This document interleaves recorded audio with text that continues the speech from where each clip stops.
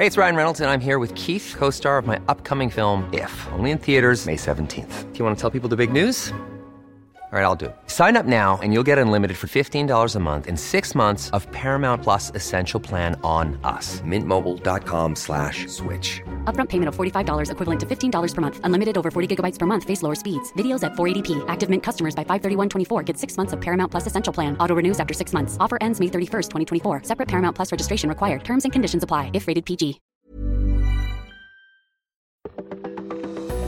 Well, just when you thought it was safe to put those snow shovels away and the your brush, maybe you don't put it in your back seat, you put it in the trunk of your car.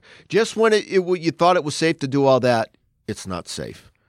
You're listening to Weather Insider for Monday, March 29th. We're at episode 541. I'm meteorologist Bernie Rayno, and boy, before we get into what's going to happen, it was another bad weekend across the Southeast. This time, it was Tennessee. It was that cold front that we talked about. It produced heavy rain across, especially middle Tennessee. Nashville had over 7 inches of rain Saturday in the early Sunday morning. Some spots had between 7.5 and 8.5 inches of rain. Unfortunately, there was fatalities from flooding because of the flooded roadways, the streets, the creeks, the streams, and the rivers. And then that front continued to move east, and we had damaging thunderstorms along the I-95 corridor from Philadelphia in and around New York City. Now, that front is gone, thankfully. It's stalling across Florida, and we're going to have some dry weather. That's the good news. Now, strong winds, and it's much colder day in the Northeast. What a beautiful weekend, especially Saturday in the Northeast. Well, it's much different today. And, in a snap of a finger, we're going to go from windy and chilly on Monday to a beautiful day on Tuesday. It's going to warm up dramatically, but then here comes our next front. And unfortunately, with this front, there's going to be a severe weather threat. Now, it does not look as big at this point as what we saw last week, certainly.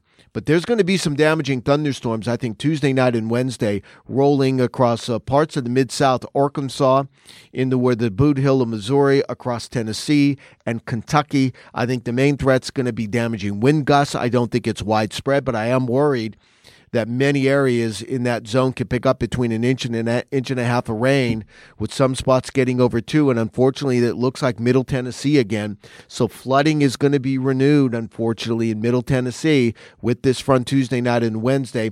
Then this front slowly pushes toward the Carolinas. I'm looking for a storm to form along this boundary across the Mid-South on Wednesday. Then that front goes right across that boundary northward. And I think we're going to be looking at severe weather again across parts of the Southeast, including Alabama, Mississippi, Georgia, and into the Carolinas Wednesday afternoon and Wednesday night. Now, it doesn't look widespread, but I'm telling you, I think there's going to be a squall line with some damaging wind gusts and some locally heavy rain. Then if that wasn't enough, on the backside of this storm, the whole jet stream is going to deepen.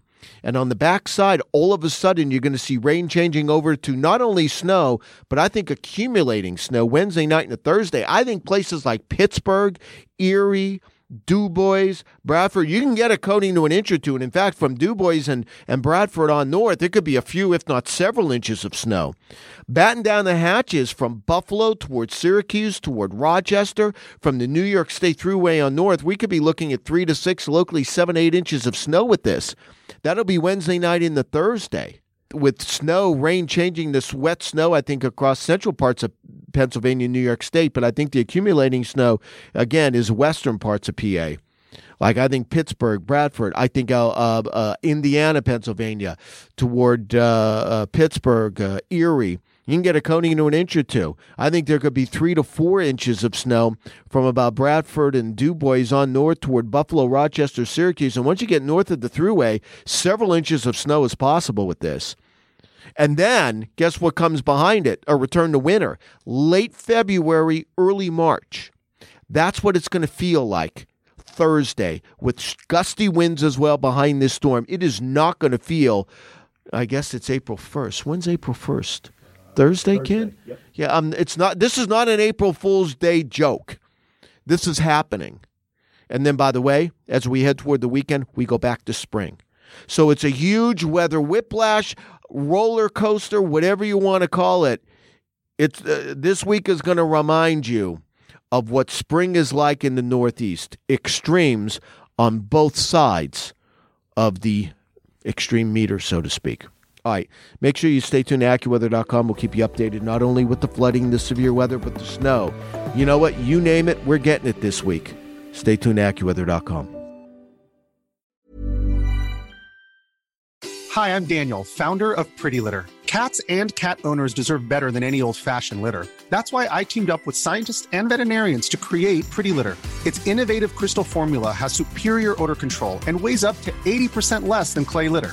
Pretty Litter even monitors health by changing colors to help detect early signs of potential illness. It's the world's smartest kitty litter. Go to prettylitter.com and use code ACAST for 20% off your first order and a free cat toy. Terms and conditions apply. See site for details.